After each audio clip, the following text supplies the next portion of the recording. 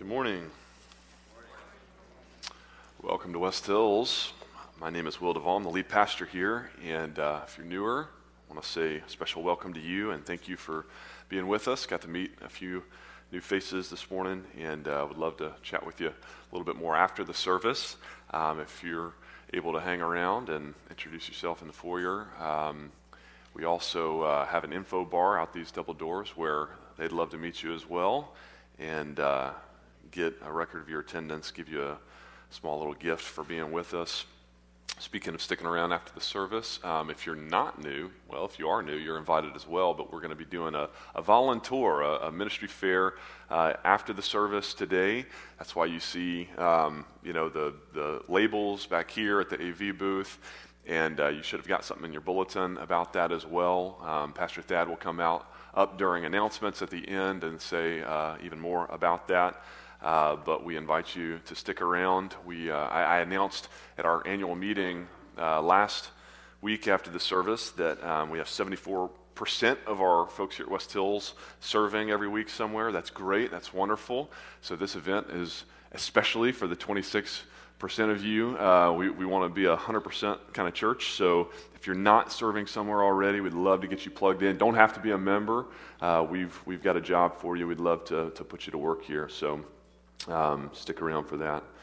But this morning is our third Sunday in our four-part Advent sermon series entitled Unheralded Heralds, in which we are examining the lives and examples of four of the most obscure characters in Jesus' nativity story, but with an eye toward what each of them has to teach us about our own calling from the Lord to herald the good news. So 2 weeks ago, we looked at the character of the priest Zechariah.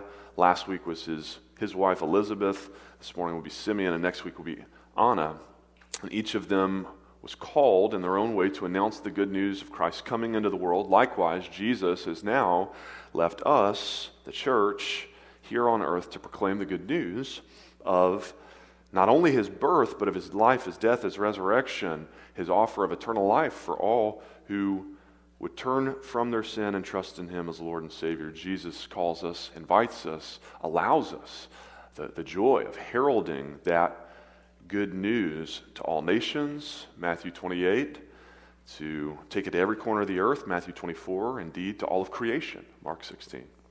And so, what does it take to be a faithful herald? Well, Zechariah taught us that first you have to believe. You can't, pass on a message that you don't believe. And so first and most importantly, you have to personally receive Christ for yourself. Last week, his wife Elizabeth showed us that the most effective heralds will not only believe, but will be righteous, humble, worshipful, obedient, spirit-filled, blessers of others. And this morning, we're going to fast forward half of a chapter in the Christmas story. About a month later in the story, we're going to back up and celebrate the events of the first 21 verses of Luke chapter 2, of course, at our Christmas Eve services. And so, quick plug for that as well. I do hope that you will not only make plans now to join us on December 24th for one of those services, but also start inviting your family and friends to join us as well. That is always a beautiful service and a wonderful outreach opportunity in particular.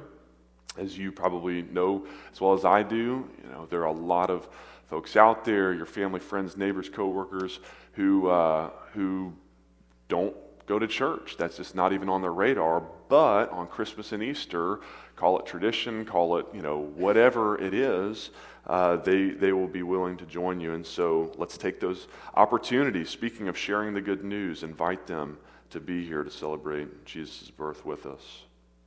But this morning, we're going to turn our attention to Luke chapter 2, and specifically verses 22 through 35, and our third unheralded herald here, Simeon. And so I would invite you to stand with me as you're able for the reading of God's Word. I'll be reading from the ESV. We'll have words on the screen in front of you. We do have Bibles for you as well. If you don't have a Bible, we'd love to bless you with one of those at the info bar after the service. But hear the word of the Lord this morning. And when the time came for their purification according to the law of Moses.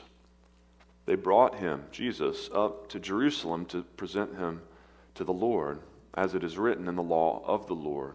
Every male who first opens the womb shall be called holy to the Lord, and to offer a sacrifice according to what is said in the law of the Lord, a pair of turtle doves or 2 young pigeons. Now there was a man in Jerusalem whose name was Simeon, and this man was righteous and devout, waiting for the consolation of Israel. And the Holy Spirit was upon him. And it had been revealed to him by the Holy Spirit that he would not see death before he had seen the Lord's Christ. And he came in the Spirit into the temple, and when the parents brought the child Jesus to do for him according to the custom of the law, he took him up in his arms and blessed God and said, Lord, now you are letting your servant depart in peace according to your word. For my eyes have seen your salvation, that you have prepared in the presence of all peoples, a light for revelation to the Gentiles, and for glory to your people Israel.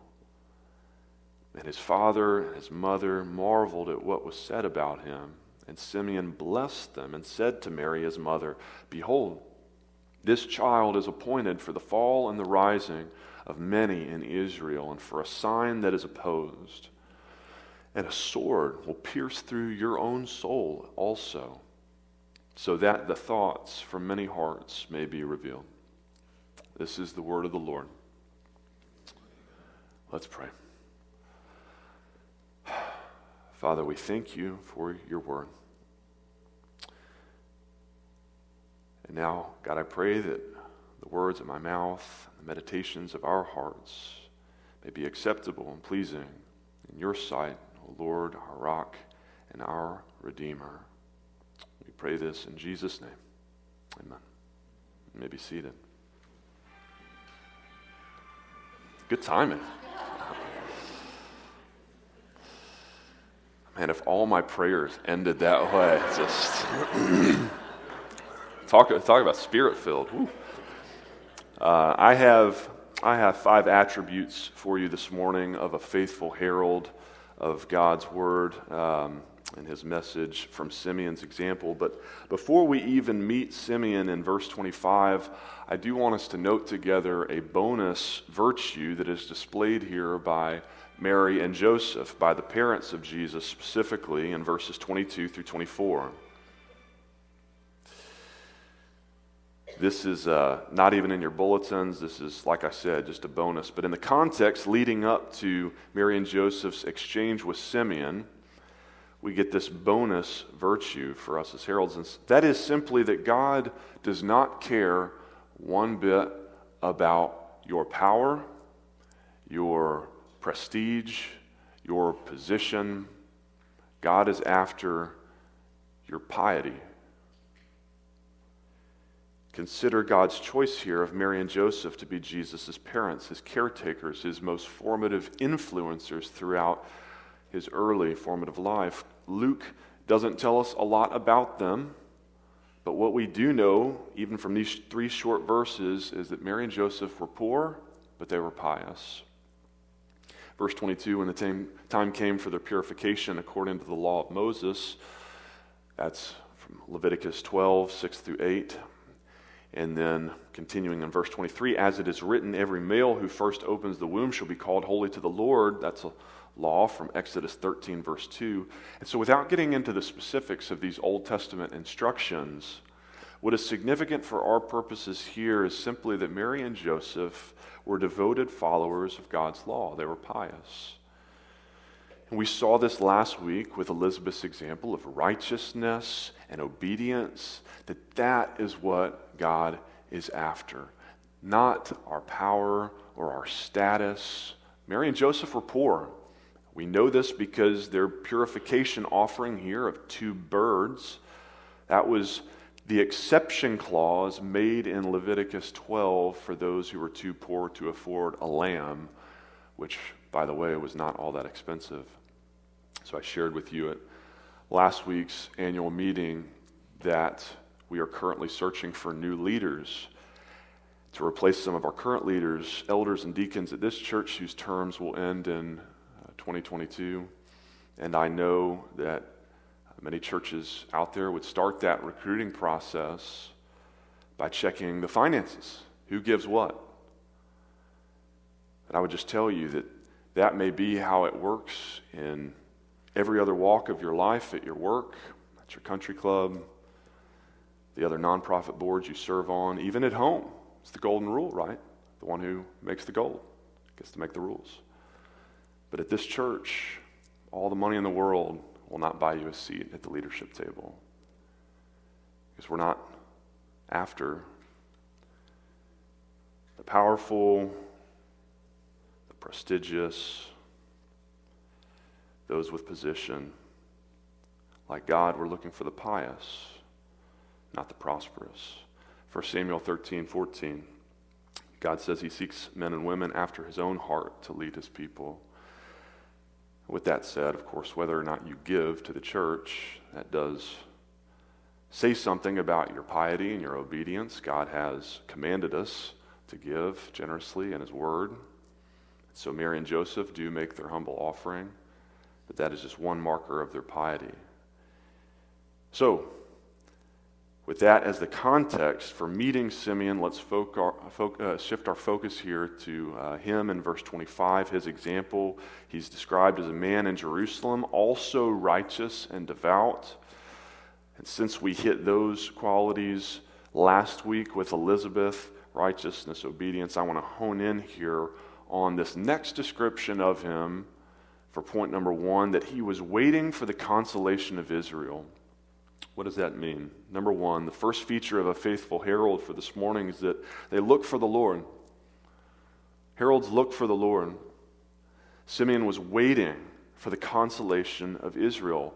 Now, historically, we know that there was quite a bit of messianic fervor at this time in first century Judea. The Jewish people had been living under Roman oppression brutally for some 60 years at this point. But before Rome even, it was the Seleucid dynasty. Before them, it was the Greeks. Before them, it was the Persians. Before them, it was the Babylonians. Before them, it was the Assyrians. Basically, Israel had not experienced unity and peace and self-governance for almost 1,000 years since the time of the united monarchy. And so by the time of Christ's birth, the Jews were ready for a Messiah. But here's the thing I want to emphasize this morning. There's a big difference between wanting a Messiah and waiting for a Messiah. I want another child, but I'm not holding my breath. Polly and I have been trying for over 8 years now. We've got one kid to show for it. Of our own making, at least. We adopted our son, of course. Israel had wanted a Messiah for 1,000 years, since the time of King David.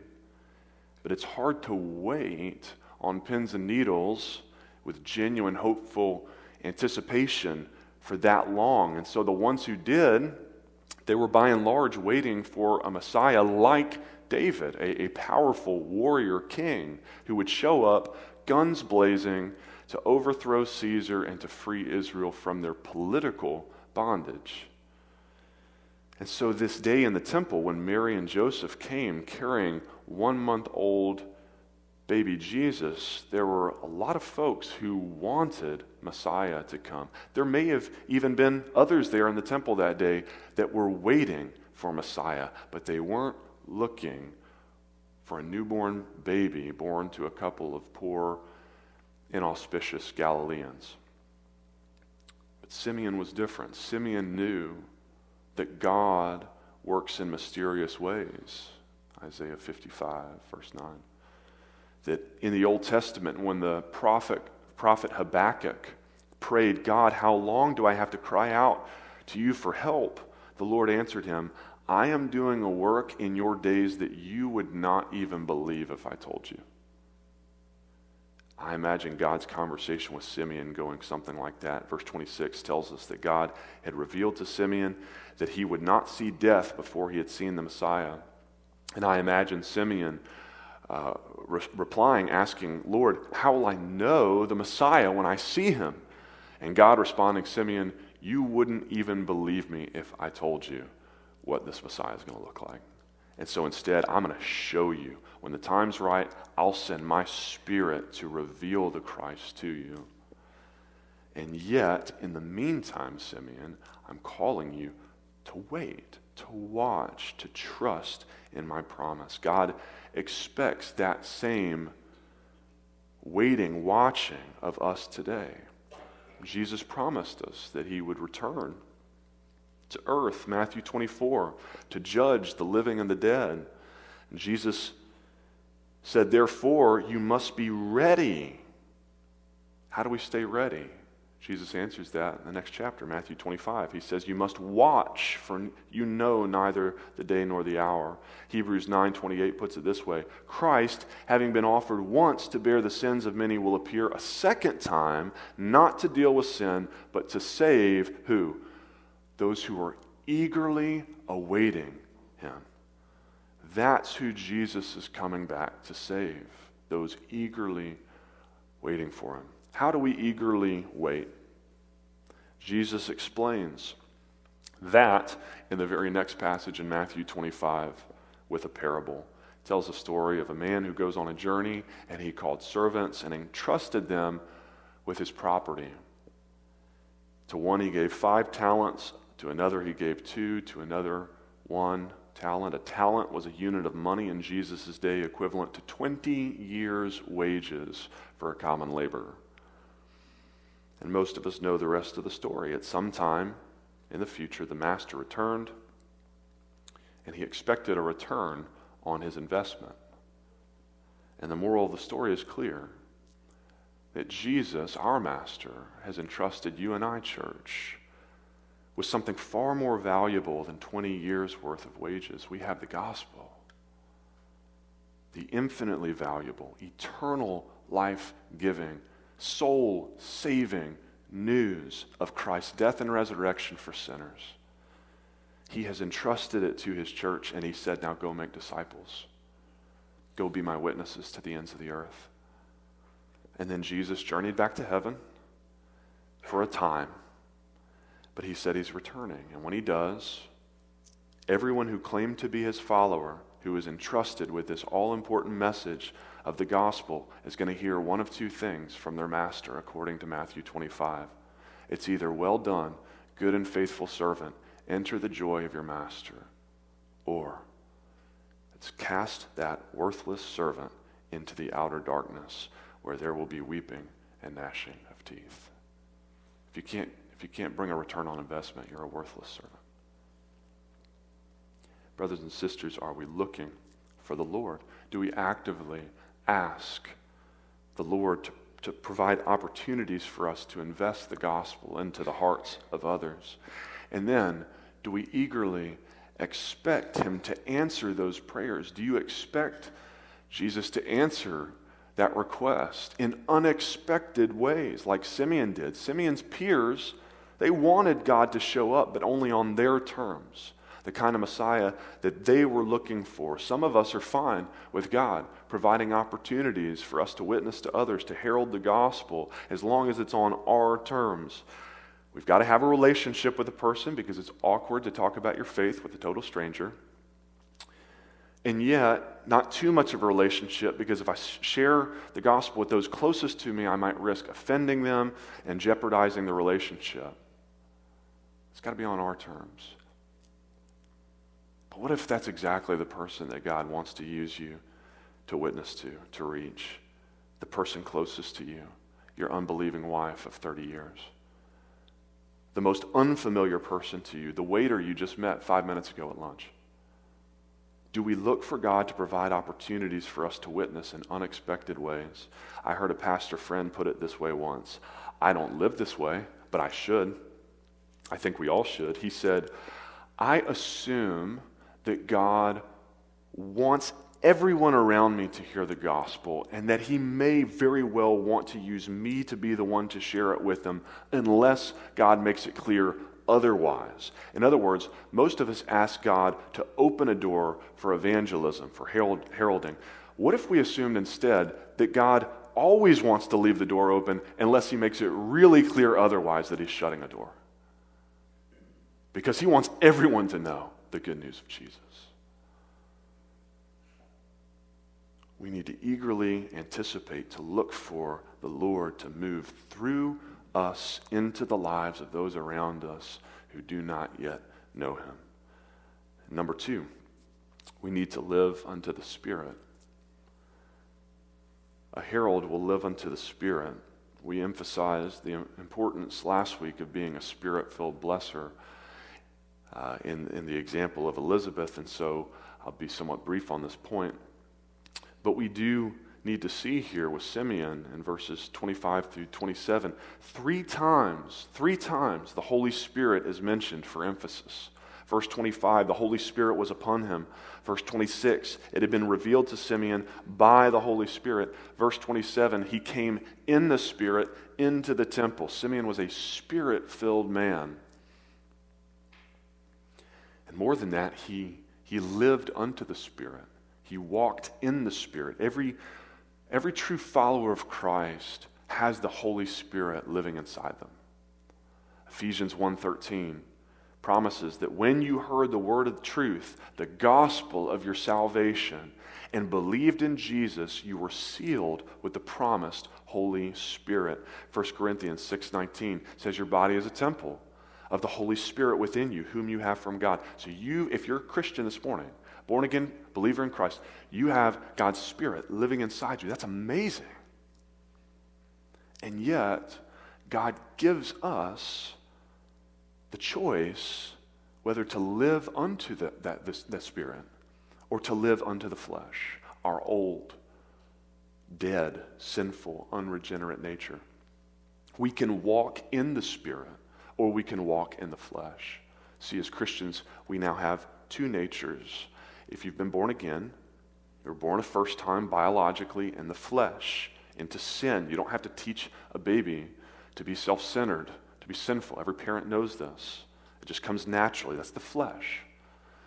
But believers have been born a second time in the Spirit, and those two natures are now at odds with one another, at war. The Apostle Paul describes it in Romans chapter 7. He says, I don't understand my own actions. I don't do what I want. I do the very thing I hate. Now, if I do what I don't want, it's no longer I who do it. My identity is now in Christ. That's the real me, the new me.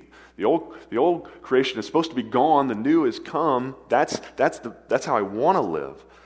But he says, it's not I who do it. Now it's sin who dwells in me. It's the flesh. It's my old flesh at war with my new spirit nature. So how do we fight this war and live into the Spirit? Well, for starters, Paul says we've got to preach the gospel to ourselves. Like before we even have a shot of heralding the gospel to anyone else, we've got to wake up every single day and preach it to ourselves, as Paul does right after that passage in Romans 7 and in the beginning of chapter 8. He says, wretched man that I am. Like I'm conflicted. I've got a divided heart. I'm at war with myself. Wretched man, who will deliver me from this body of death, the flesh? And then he answers his own question. Thanks be to God through Christ Jesus our Lord, who delivered me. By sending his own Son in the likeness of sinful flesh, and for sin, God condemned sin in the flesh for us who walk not according to the flesh, but according to the Spirit. He says, for to set the mind on the flesh is death, but to set the mind on the Spirit is life and peace. And so Paul exhorts us, if you live according to the flesh, you will die, but if by the Spirit you put to death the deeds of the body, the flesh, you will live.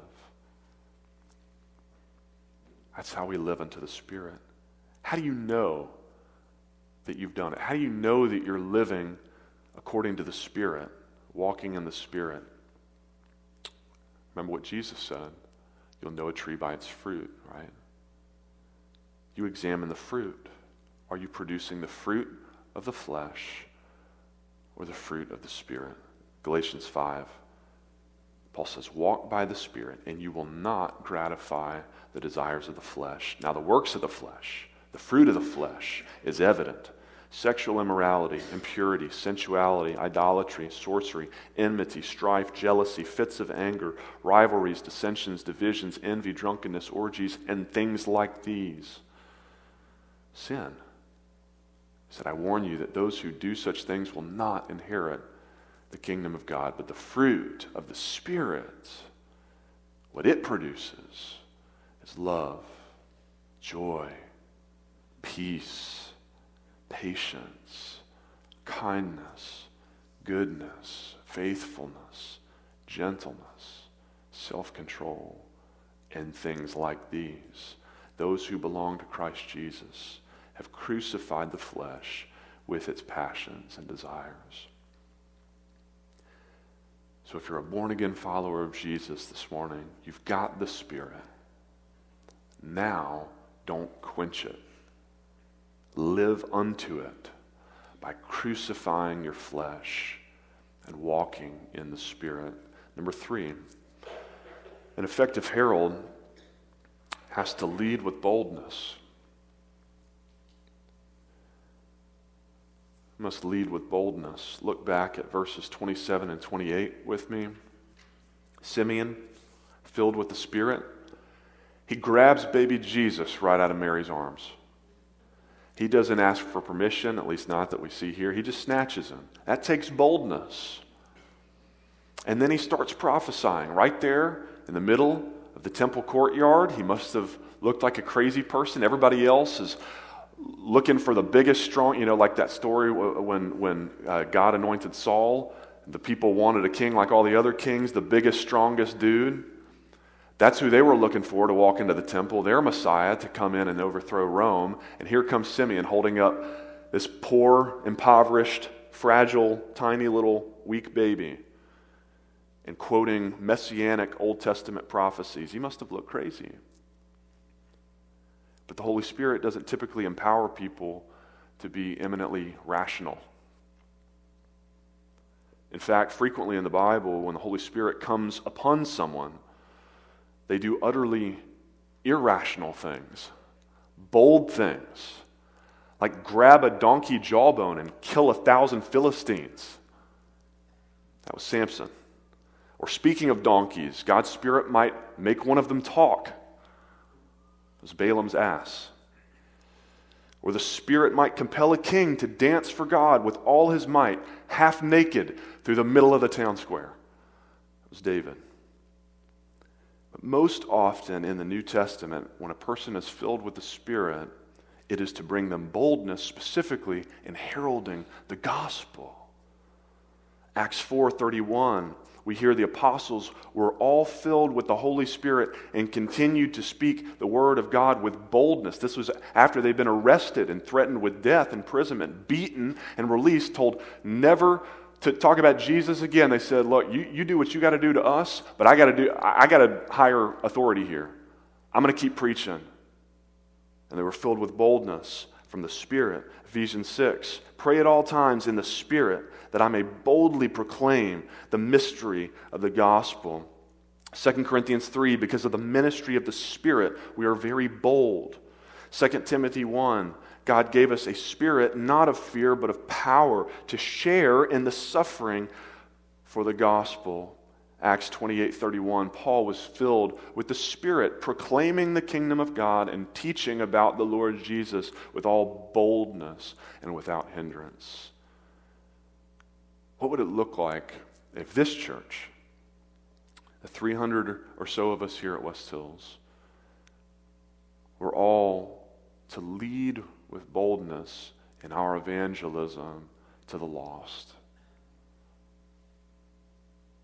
God turned the world upside down with 12 guys and his Spirit of boldness. What might he do with the 300 or so of us? Are we praying for it? Are we looking for God to move? Are we asking him, Father, may we boldly proclaim the mystery of the gospel today? Would you give us that joy to share it with others? Number 4, a faithful herald must first listen to God's word. Before you can lead with boldness, before you can even be filled with the Spirit, you've got to listen to God's word. I alluded to this already, but Simeon's prophetic words here are taken almost straight out of the Old Testament. He declares, "My eyes have seen your salvation that you have prepared in the presence of all peoples."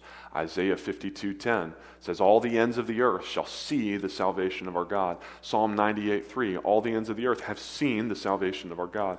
Simeon, again, in verse 32 says, "A light for revelation to the Gentiles." The Messiah is a glory to your people Israel. Isaiah 49:6 says, God promises of the Messiah, "I will make you as a light for the nations, that my salvation may reach the ends of the earth." Almost word for word out of the Old Testament. Even the one line that Simeon didn't pull from the Old Testament, when he says, "Lord, now you're letting your servant depart in peace," even that, he tells us in verse 29, was according to your word. He was listening to God's word. That time it was God directly giving this promise to Simeon, prophecy, revelation to him. But he's listening for God's word. And the principle for us here is clear, that Simeon had prepared himself to be a vessel useful to God in heralding his good news, not only by walking according to the Spirit, but by internalizing God's word. If we want to be useful, a blessing to others, to bless them with the gospel, we've got to prepare ourselves first by internalizing God's word. Doesn't mean you got to memorize Scripture and be able to quote every chapter and verse for people if they ask. But we need to meditate, marinate in God's word. Simeon knew these prophecies like the back of his hand. That's why he was looking for the Lord, why he was waiting for the consolation of Israel, because he was a diligent student of God's word. The most passionate, faithful evangelist among us will be the most fervent, devoted consumers of God's word. Consumers. Jesus said, "Man shall not live by bread alone, but by every word that comes from the mouth of God." We need to eat it. This has got to be our breakfast, our lunch, and our dinner. Paul said we've got to be nourished by the words of the faith, 1 Timothy 4:6. David exclaimed in the Old Testament, "How sweet are your words to my taste, sweeter than honey to my mouth." Psalm 119, 103. So, humble request, please don't introduce your reflections at Life Group this next week by saying, "What I found interesting in the reading this past week." If you want interesting, go watch Squid Game. If you want to survive spiritually for another week, for another day, then open God's Word. God didn't go to the trouble of verbally inspiring this book so that you and I could be interested. He did it to bring us to life, to make us alive. 1 Peter 1:23, you have been born again through the living, abiding Word of God. And then to keep us alive, this is how God sustains His people. Psalm 119:92, if your word had not been my delight, I would have perished in my affliction. And the Word not only gives life to us as believers, it ought to naturally motivate us to share that life-giving sustenance with others as well. What's the first thing you do after you go out and eat the best meal you've ever tasted in your life? You want to tell people, don't you? You want to share it. Pastor Brian came into the office a couple weeks ago. He's like, "Guys, have you tried Salt and Smoke?"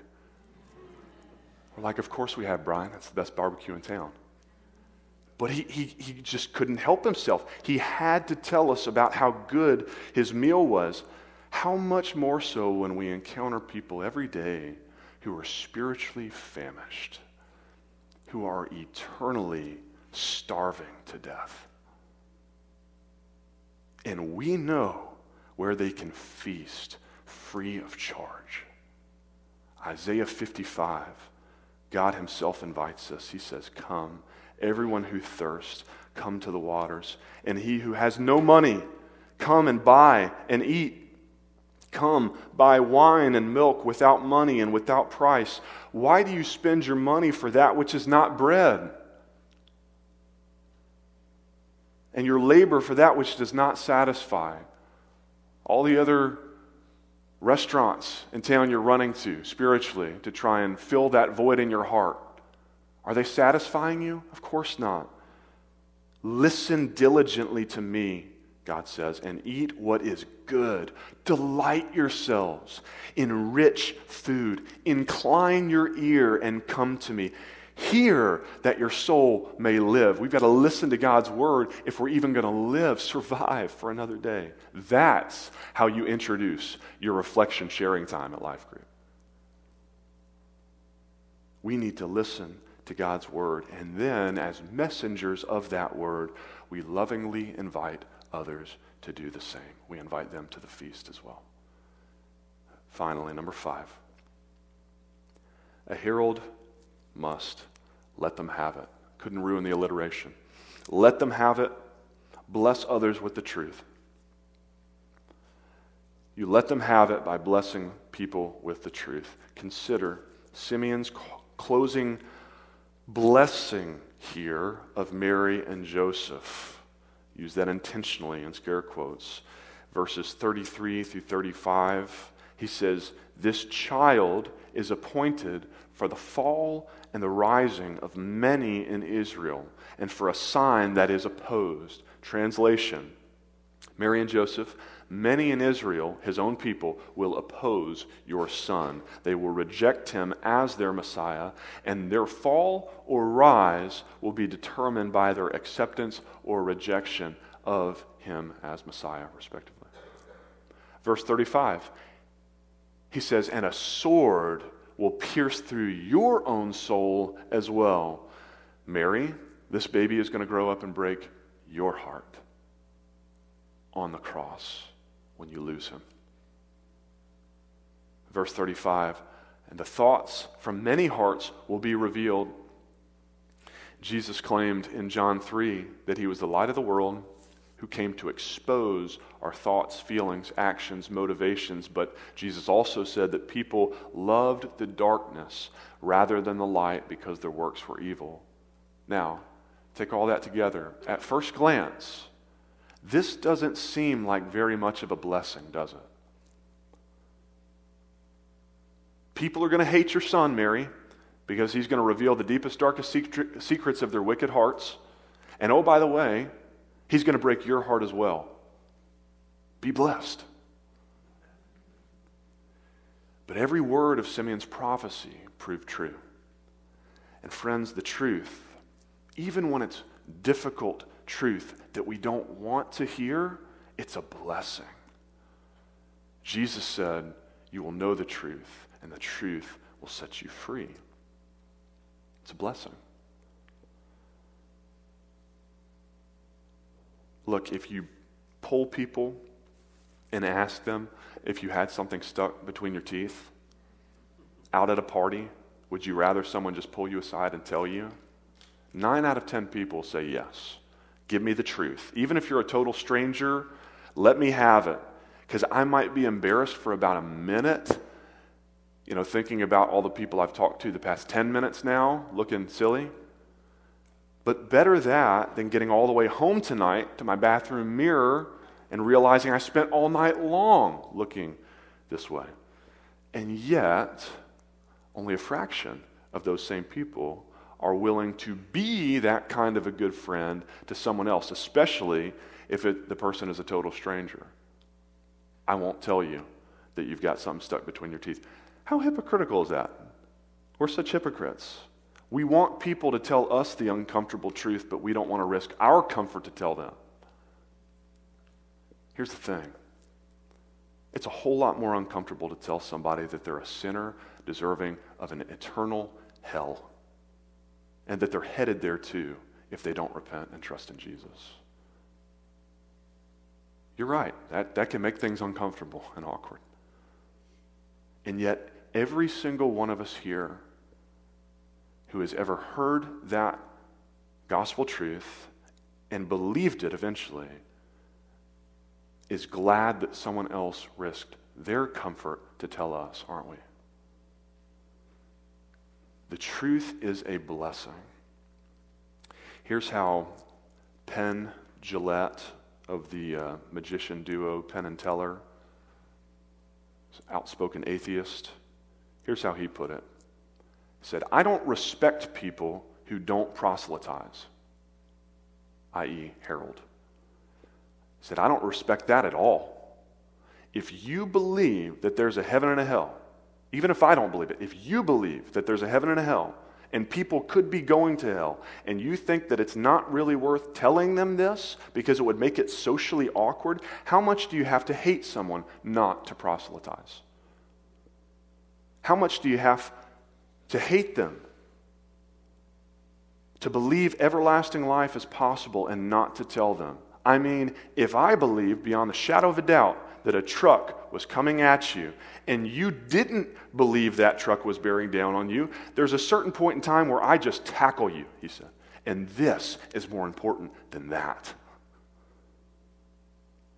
He's an atheist. He says, I'll never fault you for telling me.